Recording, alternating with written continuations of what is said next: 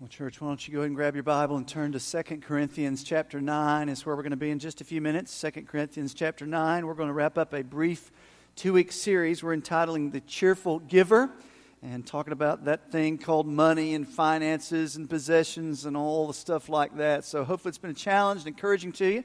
We'll get to 2 Corinthians in just a minute. Let me first just say a quick word about Impact. I want to say a huge thank you really to you as a church for being the kind of church that even allows us to host something like this. Thank you for your willingness to serve. Thank you for your willingness to be inconvenienced. Our schedule changes. Thank you for your willingness to host students into your home. My family has been a host home before for Impact. It's a great adventure.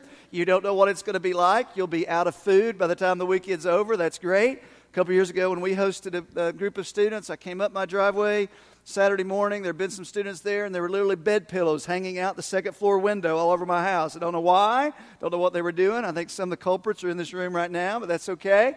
But thank you for being a generous church and allowing us to invest in our community and other churches and the next generation.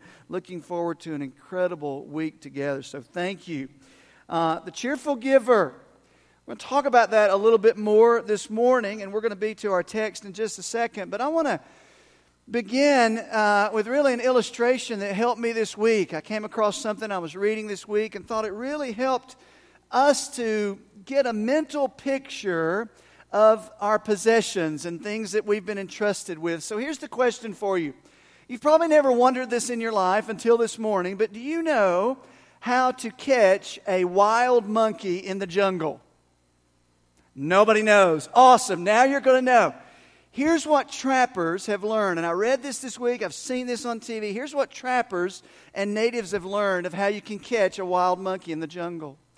A trapper will bring in a cage, and they'll sit down this cage in the middle of the jungle, and they actually close the door, lock it. And inside the cage, they'll put something like a piece of fruit or a banana or peanuts or something like that a monkey really likes. And they'll just sit it there in the middle of the jungle. This monkey will be passing through the jungle, past this cage, smell something they really like.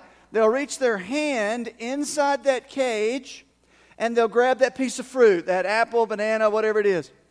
And then when they go to pull that piece of fruit out of the cage, guess what? The bars are so tight they can't get their clenched fist outside of the cage. So you're thinking, okay, stupid monkey, just let go of the banana, right? But these trappers have learned that monkey, once it gets something in its grasp, once it gets something it really, really likes in its hands, it's completely unwilling to let go. To the point that all the trapper has to do is show up, get a club, and kind of bonk the monkey over the head. Because the monkey's going to be standing right there, clenched fist, entrapped by what it's holding in its hand. Now here's the lesson to that. Incredibly insightful for you and me. The trapper did not catch the monkey. The monkey was entrapped and captured by its own unwillingness to let go of what was in its hand. Furthermore, the monkey became entrapped by what it held onto so tightly. Now that's kind of a silly illustration, but that's an illustration of your heart and my heart. We're the monkey. Now, Proverbs says it like this. Proverbs 11 says there's 2 ways to live when it comes to your money and your possessions. Proverbs 11 says there's one who scatters, yet increases all the more. There's one who lives open-handed. God, whatever you put in my hand, I'm going to hold it out here on my fingertips. I'm going to live like this. I'm going to live generously. And the Bible says they increase all the more. There is one who withholds, lives like this. Or in the case of the monkey, lives like this. You know a lot of people that this is the way we approach our possessions. Mine. The Bible says there's one who withholds what is justly due. And what's this? It results only in want. God's economy is not the same. We think the way we gain and increase is to hold tightly onto what we have. It's not what the Bible teaches. 11:25 says, the generous man, generosity means literally to hold on your fingertips, the generous man will be prosperous. God's economy works different, and he who waters will himself be watered. So this morning, we're going to continue with that kind of image in mind. How are you living? How am I living with my possessions? Two ways to live. I can live like this, generously, on my fingertips. God says, the generous man, you continue to prosper. Or we can live like this, mine, more. Whatever I get, I'm going to hold tightly. I'm going to hold even more. The Bible says it results even in greater want. So last week, we began a couple-week series, and we looked at what the Bible has to say about money and possessions. Here's the reality for you and me. Every one of us spend a whole lot of time either making money, we spend a whole lot of time spending money, or we spend a whole lot of time worrying about money, right? So the Bible has a lot to say about the whole idea of money and possessions. 1/4 of what Jesus says in the gospel has to do with money and possessions. It can be an area of our life of great freedom, great joy, great blessing, or it can be an area of our life, and I know I'm speaking to some people in this room right now who are living there, that you are entrapped and you're enslaved. And it's resulting in only want. And you're falling into the trap of many others. Listen, in our Western commercialized society, here's what it's going to take to make me happy. Just a little bit more. Just a little bit more. So Jesus taught us a whole lot last week from His Word about this whole idea of money and possessions. Just for review, just some things we learned last week very quickly. It helps the biblical principle that God owns everything. It's very freeing to realize I'm not really an owner. I'm a manager. I'm a steward. Everything I have belongs to God. I'm managing it for His purposes. God, it's all yours. You want to give me more? Great. You want to take it away? Great. You want me to give it? Great. Lord, it's yours, and I'm managing it. God owns everything. We saw last week also that Scripture does not forbid money. Scripture does not say money in and of itself is evil. Money in and of itself is ultimately good. That's not the point of the Bible. Here's what the Bible does say. The Bible challenges and warns us very carefully to not love money, to not trust money, to not lean and depend on money. Paul says, 1 Timothy 6, those who want to get rich fall into temptation and a snare. Just like that monkey. Those who want more, those who want to hold so tightly to what they have, it can become a snare. The love of money is a root of all kinds of evil things. Some of you are wrestling with some really difficult heart issues, maybe even in your own life and family. It might be that it could be traced back to a money heart issue. The Bible has much to say about this. Jesus said money is a major competitor for our heart. Jesus was so clear, Matthew chapter 6, your heart cannot serve two masters. We do not have the capacity to serve two masters. You will love the one and hate the other. Jesus said you cannot serve God and money. Doesn't work. Doesn't work. And then the Bible goes on and gives us a great answer when we talk about managing, when we talk about keeping the right perspective, when we talk about money not becoming our God or our idol. The Bible teaches God's antidote against greed is something called cheerful giving. Cheerful giving. Jesus said it this way, don't store up for yourself treasures on earth. Moth and rust are going to eat them anyway. Store up for yourself treasures in heaven where nothing can take it away. Where your treasure is, there will your heart be also. So, for you and for me and for us, we know that this thing called giving is a gift that God has given us to guide our heart.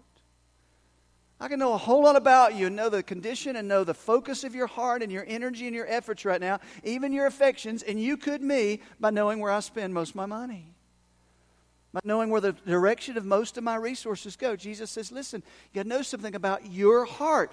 Where your treasure goes, your heart will follow. Giving, generous giving to the work of the Lord is a way to keep our heart focused in the right place, a way to keep money from becoming our idol, a way to store up treasure that is eternal in heaven. So, what does the Bible say about this thing called cheerful giving? 2 Corinthians chapter 9, verse 1. Here's what we're going to look at. Last week we looked at a picture of a church that modeled it. This week, Paul's going to get very specific. He's going to give us the promise of giving, and then we're going to look at the very practical practice of giving in our lives. What does it look like? What does it look like in my life? What is it looking like in your life as followers of Christ and part of the local New Testament church? All right? So 2 Corinthians 9, I'm going to read a few verses here. Paul's writing to a church and he's teaching them about giving. He's come to this church and he said there's huge needs, there's opportunities to give. The saints, the other believers, your brothers and sisters in Jerusalem, he said, they're poor, they're needy. I'm going to go to all the churches, I'm going to take up a collection. We're going to take it up on a weekly basis, and I want you to give generously. And Paul says, now, let me just teach you about generous giving. And listen, for you and for me, now 2,000 years later, 2 Corinthians 8 and 9 give us the best biblical New Testament guide for this whole thing called giving. And that's where we're going to spend the remainder of our time this morning. So 2 Corinthians 9:1 says this. Paul writes, Church at Corinth, he says, now it's superfluous for me, or really it's not even necessary, for me to write to you about the ministry of the saints. He says, I don't even have to write to you, but like a good pastor or preacher, he says, but I'm going to anyway. So he writes the next few chapters about this thing called giving, verse 6. The point is this. Whoever sows sparingly will also reap sparingly. Whoever sows bountifully is going to reap bountifully. Now, I want to stop right here for just a second. Many of you have read this. Some of you have this memorized. If you've been in church any amount of time, you've grown up in church, you're going to read this with a certain, maybe even catch in your spirit. And you get a little nervous when somebody talks about giving because you're waiting for the hammer to come down when the Bible says, you better give, here's what you ought to give, and if you don't give this way, you're ungodly. That's not what Paul's going to do here at all. What Paul's going to do is he's going to outline the promises that God makes to you and to me as believers about this grace called giving. And if we can get our mind around the promises of God, we will be in a hurry to give generously. And that's his point. So he starts with this promise, verse 6. He says, whoever sows bountifully is going to reap bountifully. Verse 7, each one must give as he's decided in his heart. Not reluctantly or under compulsion, for God loves a cheerful giver.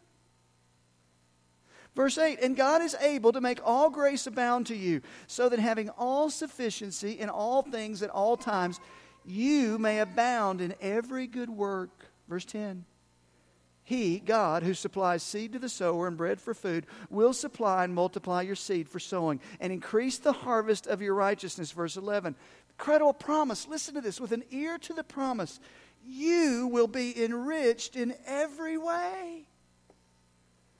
You will be enriched in every way. To be generous in every way, which through you will produce thanksgiving to God. Paul is just gushing with the promises of God. Now, what I want to do really briefly this morning is I'm going to give you 3 of them that he talks about here. Giving promises or truth about this thing called financial generosity or cheerful giver. I'm going to give you 3 of them. Here we go. I'm going to start verse 6 again. Paul says this. An axiom, a truth, an agricultural reality. Farmers get this. We're in East Tennessee. Most of you get this. Verse 6. Whoever sows sparingly will also reap sparingly. Whoever sows bountifully will also reap bountifully. Truth number 1. We reap what we sow. We reap what we sow. That's true on the incredible positive end and talk about giving. That's true in the lifestyle end. Ultimately, we're going to reap what we sow. It's called the law of the harvest. It's very clear. Farmers get it. So I've got seed in my hand. I've been entrusted with this seed. Here's what I can do with that seed. I can keep that seed, which you would say to a farmer, that's ridiculous. For a farmer to come and harvest and go, there's no harvest here. Well, where's your seed? I kept it. Farming 101, pal, says if you don't sow the seed, you're not going to get a harvest. So Paul takes this illustration. He says, okay, you reap what you sow. The law of the harvest also teaches this, though. We reap what we sow. You sow corn, you're going to get corn. You sow pumpkins, you're going to get pumpkins. We also reap later than we sow. No farmer takes the seed and throws it down the ground and goes, okay, come on now. Let's go. Where's it at? Farmer sows it. Fertile soil, walks away, and trusts the law of the harvest to take effect, that seed is going to produce a crop. Paul says it's the same way in giving. God's entrusted to us. He's placed money in our hands. He's placed resources in our hands. And there's that moment where we have to let it go. It's kind of nerve-wracking. Say, God, I got all this money here. Here's what I can do with it. Say, listen, law of the harvest. Sow that seed. What you sow, you're going to reap. When you sow, you're going to reap later than you sow. And watch this. Also, the law of the harvest says we always reap more than we sow. Always. I mean, you got this little seed here, and you take that little seed and you put it in the ground. It gives this bumper crop, this harvest of crop, a lot more than what you put in the ground. That's absolutely true in the area of financial giving. God is saying the law of the harvest is true. You will reap later than you sow, you'll reap what you sow, and you'll reap much more than what you ever sowed. Why? Because God keeps His promises. God keeps His promises. The element of faith here is striking. Man, I want us to get it this morning that when you give, why do you give? And there's a lot to that. It's not necessarily a quick, simple answer, but here Paul is saying we give as motivated by the abundant promises of God. When you sow, you're going to reap. When you sow, you're going to reap more than you've ever sown. You can even imagine Jesus taught this principle. Luke chapter 6, you don't have to turn there. Jesus taught and said this, give and you will receive. Your gift will return to you in full. It will be pressed down, shaken together to make room for more, running over and poured back into your lap. What does that mean? There was a picture of a farmer in that day who had sown his grain. He didn't have any grain left. He went to the storehouse and he was given so much back in return. You know, they wore like robes in that day. He tried to carry it all in his robe in his lap, and he couldn't even carry it all. He had given, and God had given him more back than he could even carry. Jesus taught this. At the end of Luke 6:38, he says, the amount you give will determine the amount you get back. Are you trusting the promises of God? Giving truth, number one, we reap what we sow. Number two, look at verse 7. Paul says this, not only that, not only the law of the harvest that we can apply to this area called giving. He says, verse 7, each one must give as he's decided in his heart. Incredible freedom here. Paul's not throwing down a rule. Paul's not throwing down a law. He says each person is to, in response to the promises of God, give as you've decided in your heart. Not reluctantly. We'll talk about that in a minute. Not under compulsion. We'll talk about that in a minute. And here at the end of verse 7, for God loves a cheerful giver. Giving promise number 2. Giving truth number 2. God loves a cheerful giver. Now, and notice here, God doesn't say He loves giving. You understand, God is not in heaven really hoping and wanting you to give, because if Mike Laughrun doesn't give, the kingdom just comes to a grinding halt. Right? We get that. God does not need anything. God has never instructed this to us because He lacks anything. God has full abundance. The storehouses of heaven are not running dry at all, and they're not dependent, if you will, upon your giving. God is talking about something much bigger here. God loves a cheerful giver. The word cheerful denotes a happy, glad, cheerful state of mind. The word love is agape, divine love. What does that mean?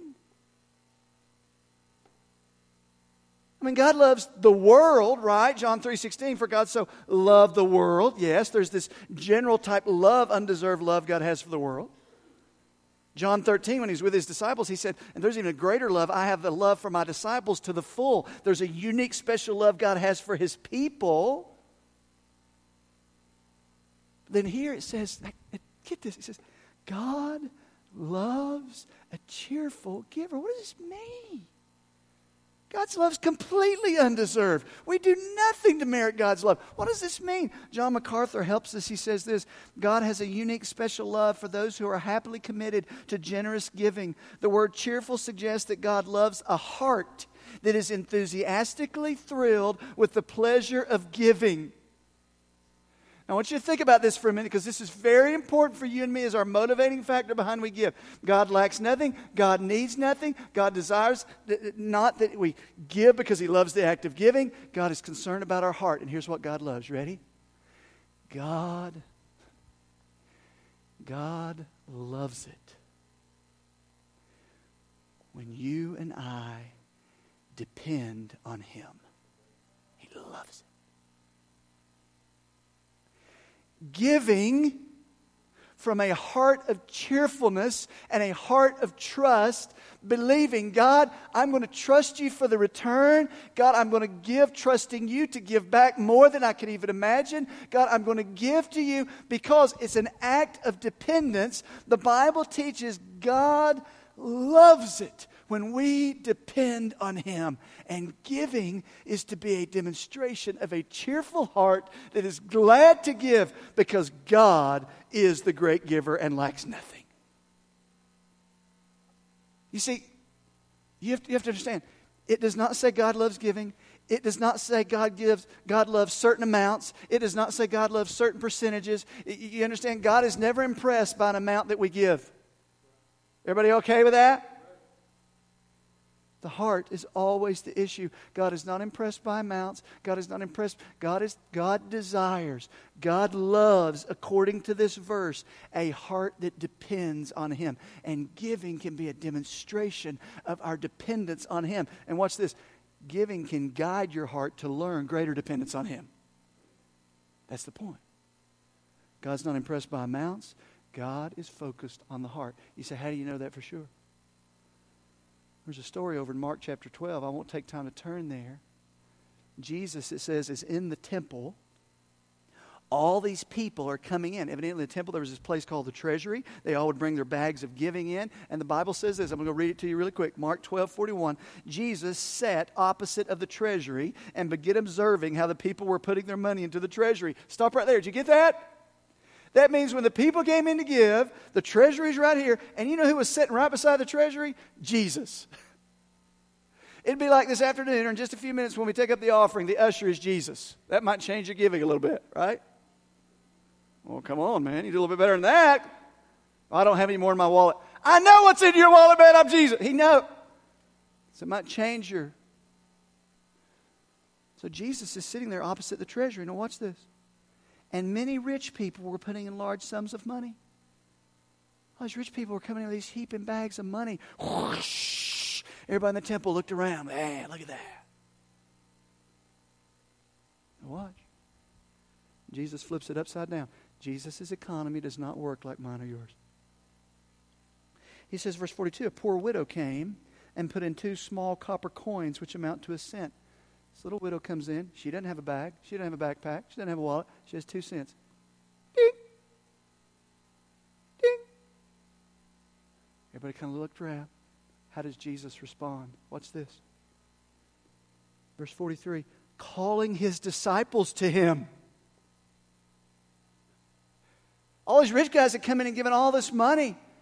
And again, there's nothing wrong with being rich and giving generously. That's not the point here. The point's the heart. This little lady comes in and puts down 2 little coins. And Jesus says, hold up, guys, Peter, John, Matthew, come down. You got to see this. And they come running down and they think it's going to be this big lavish giver. And they say, did you see that little widow? Yeah, you mean the one that gave 2 cents? We saw it, Jesus. Listen, guys, you need to learn something. Here's the principle. Jesus says this. Truly, I say to you, that poor widow put in more than all the contributors to the treasury. What? For they all put in out of their surplus, but she, out of her poverty, she put in all that she owned, all she had to live on. And here's Jesus, the God-man, saying, and I love it. Why? Because He's saying, I love when people depend and trust in me more than their money. God loves. Man, as followers of Christ, that ought to be such motivation to you and me. Jesus said, I love when you depend on me more than your money. God loves a cheerful giver. We'll reap what we sow. God loves a cheerful giver. Third giving truth, very quickly, verse 8. This is so rich, so good. Verse 8, Paul continues, and he knows our tendency. Our tendency when we think about giving and being generous, our tendency is to first look at our own resources and think, okay, God, here's my limited resources. And Paul says, hold on. First, start not with your resources. Turn your attention to God. He says, verse 8, and God is able. If you write in your Bible or you circle a statement, God is able, circle that, mark that. God is able. The word able means the power, the capacity to the ability. God is able. It's in the present tense, meaning He has a continuous capacity and ability, a ceaseless flow. God is able. In other words, the tendency again, look to my own resources, look to me. Turn your attention to the God who owns all the cattle on 1,000 hills, the God who owns everything from the beginning to the end, who holds the universe in its place. God is not lacking anything. God is able to fully keep His promise.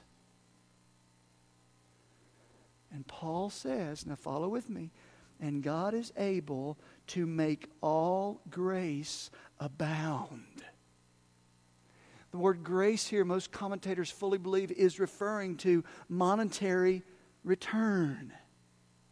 That God, you can say it this way, God has full capacity. God has unlimited capacity to abundantly replenish what we give to Him. The farmer with his seed is thinking, okay, I have to be careful because this is all I have. The farmer who sows realizes, okay, I'm going to sow it all. I'm believing the law of the harvest.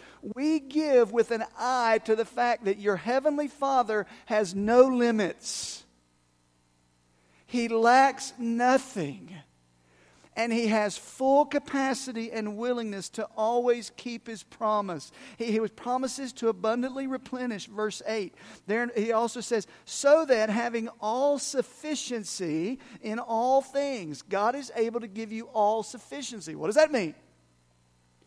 The word sufficiency in that day, if you were hearing that, your mind would immediately go to the way that word was used in that day. In that day, the word sufficiency was used in that culture to be the goal of every person. The idea was, if I can get to independence, self-sufficiency, I can depend on only myself, that will be the place of full contentment, that I'm not relying on anybody. And Paul says, hang on. That idea of independence and self-sufficiency was a lie in that culture, and it's a lie in our culture. He says, listen, God is able to give you that full contentment of heart, and it flows from a heart that is trusting Him, and He floods your life. He is able to fully replenish. Listen, and He is able to bring health to your soul. A full contentment. Listen, you don't have to be on the rat race very long to realize another Amazon purchase, another Amazon purchase, another Amazon purchase might not be a bad thing at all. Hear my heart.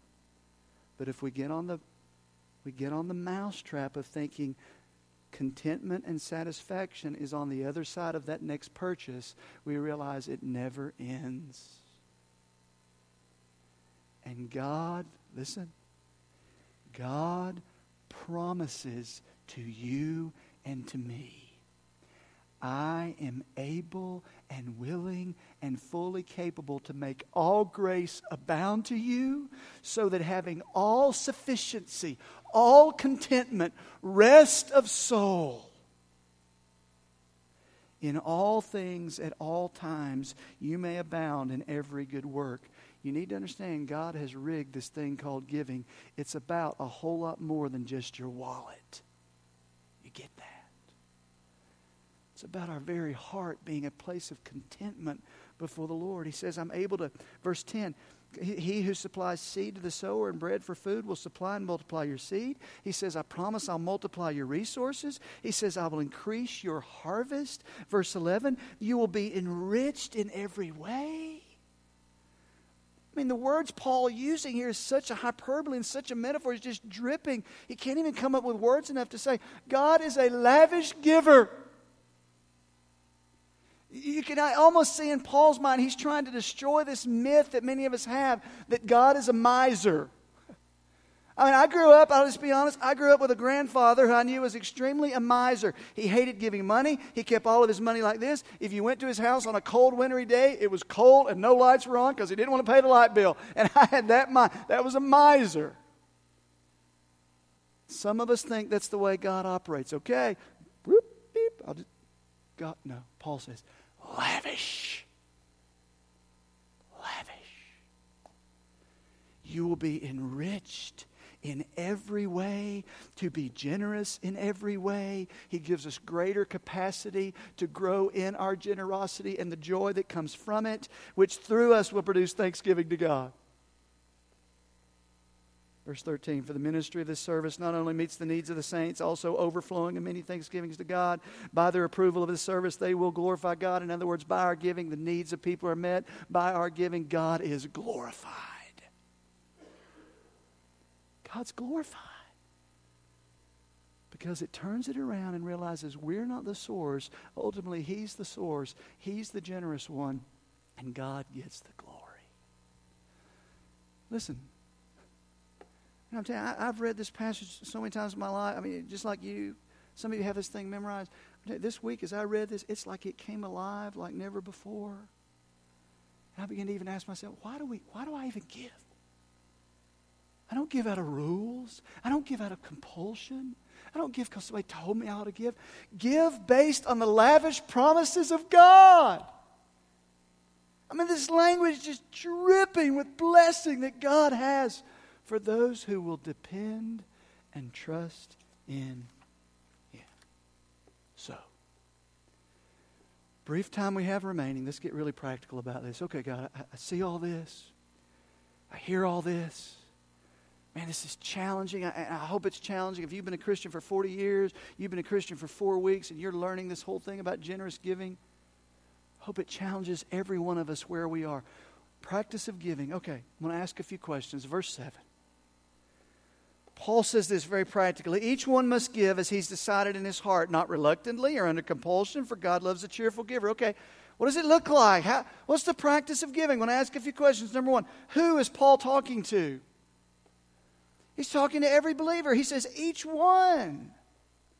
This is for all of us, pastor alike, new believer alike. He says, each one. The pattern of God's people throughout Scripture has always been to allot a portion back to God, to walk in dependence on God. God is inviting every single believer to know the rich blessings there are by being a cheerful giver.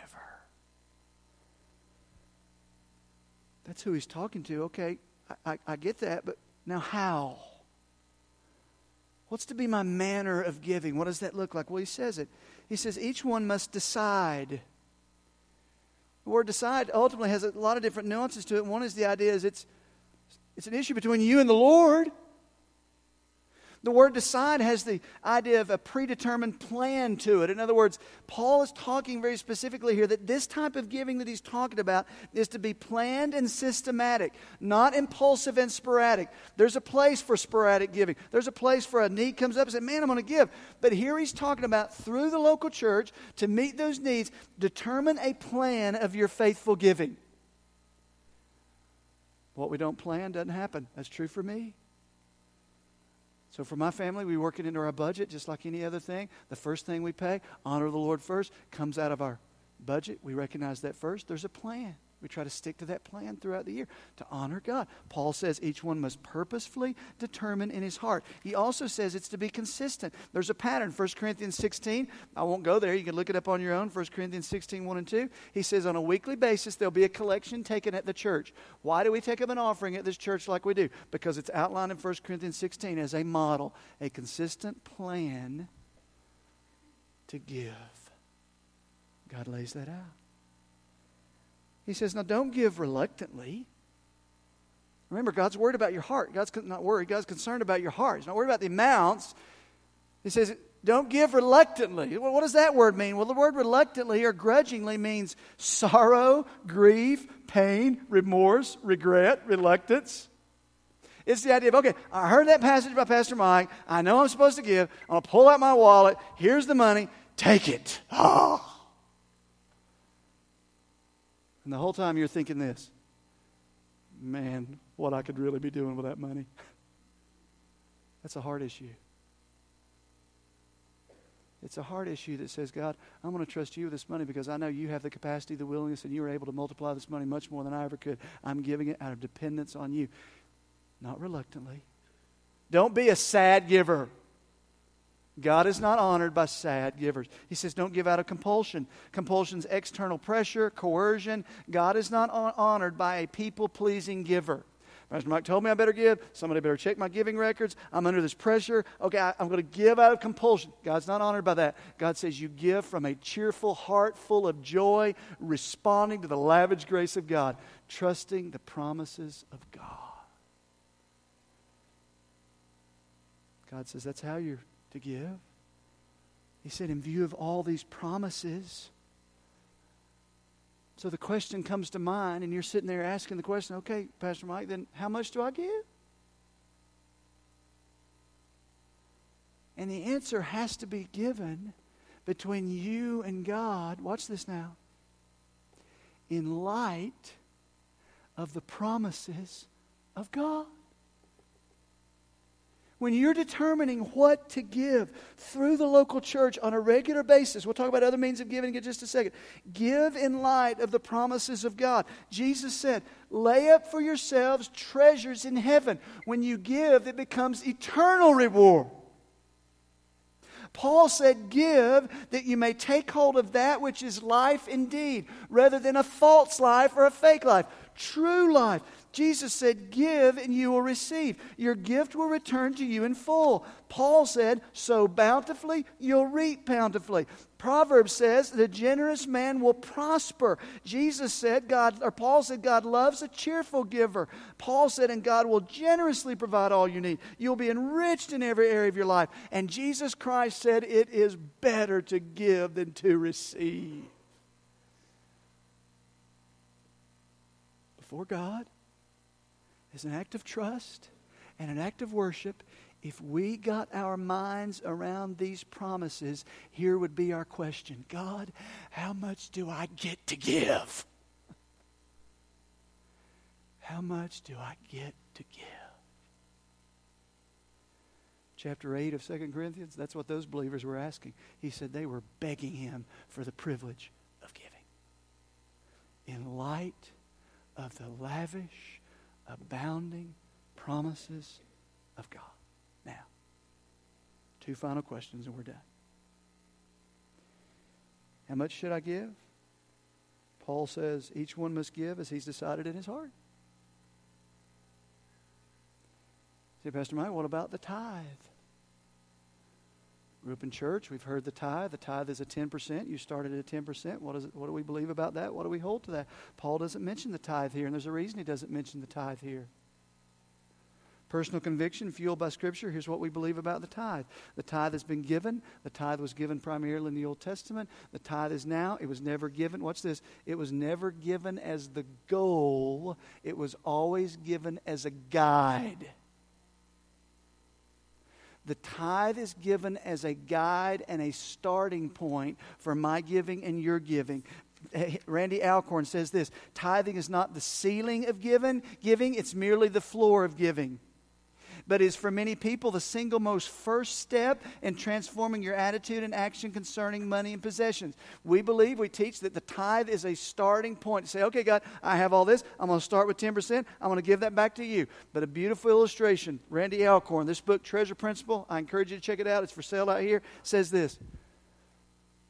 When my kids were young, they wanted to learn to ride a bike. They didn't know how to ride a bike. And you can't take a kid and just put them on a bike and say, okay, go for it and hope it works out. What's going to happen? Crash and burn, right? They don't know how to go. They need a guide. So what do? You take something called, you've heard this before, training wheels. You put training wheels on the side of that bike. It's a guide. And it holds them up. They're learning. You give them a push. There they go. They get better, and they get better, and they get better. I put them on as a 6-year-old. Now, if my son is 17 years old and he's still riding around the driveway and his training wheels are on the bike, there's a problem. There comes a time when you take those training wheels and you throw them aside. You don't go backwards. You exceed that and you walk in the freedom of riding that bike with the joy of it and the lavish joy. That's the point. God says, listen, you want a place to start? You want a guide? It's the tithe. Start there. But grow out of that till the tithe is not restrictive. Listen, a lot of Christians hide behind the tithe. God says, trust me. sow generously and reap generously. So here's the challenge for some of you in this room. Some of you, when it comes to giving, here's what needs to happen. You simply need to put your training wheels on. You're new to this. You don't really know what it means. You're trying to figure it all out. You want to honor the promises of God. You want to trust God. God's given us a guide. Start with a 10%. You decide in your heart between you and the Lord. It's a guide. Some of us who have been at this quite a while need to say, Lord, I'm going to walk in faith and trust. And here's what I'm going to do. I'm going to take the training wheels off. And I'm going to learn to give generously and lavishly. And I'm going to far exceed that for one reason, God. I trust you to keep your promises. Our giving is motivated because God always keeps His promises. Amen. I'm going to ask our team to come on up on stage and just to kind of begin to play soft. I'm going to ask you right there where you're seated for a moment. I just want you to do business with God right there in your seat. No pressure, no compulsion. I hope you hear even a passion in my own heart that this is such an important area for us. It's so much more than just about money. This is our soul, our lives, our joy, God being glorified through our lives in this area. I don't want you to miss it. And I long for us to be a church that so depends on God that all of us, this is my church home, all of us give generously because we're trusting God. The Bible seems to indicate pattern of the early church. First place that those believers gave was through their local church. Man, there are a ton of great ministries out there. I give to other ministries, but I personally and my family, our first place is here. We believe in what God's doing here. We believe in the local church. We've had the privilege of giving lavishly through this church. We give other places, but here first. And our giving is motivated by the promises of God. So in a spirit of prayer, a spirit of just responding, I want to ask you to bow your head right there where you're seated before the Lord. And here's my question for you. Are you a cheerful giver? Are you a cheerful giver? Are you a reluctant giver? It's a heart issue. Are you a mad giver? You're giving, but somebody told you to. You really don't want to. It's a heart issue. Are you looking for a place to start in maybe this new journey with the Lord, or you've struggled in that area? And this is such an area of priority. When we get this area right, so many other areas fall in line in our lives. Listen. Are you here and you're hiding behind the tithe? I don't think the tithe was ever given as the goal. It's a guide. In response to the lavish grace of God, man, we want to leave those training wheels behind and go in the grace of God. So right there before the Lord, our team's going to sing over us in just a minute. We're going to stand and sing together in just a minute. I want you to respond to God right there in your seat. Is there one action step, one heart condition, one thing that you will walk out of here, like the Bible says, having decided in your heart, God, here's the step for me. God, here's the point of response for my family. God loves it when we depend on Him. Father, we praise You. God, help us to grow in grace and trust, joy and giving. And God, let this church be a lavish, generous people. Ultimately, that You receive great glory here in our community, to the ends of the earth. People are able to say, praise God, through the generosity of those people in East Tennessee. We love You.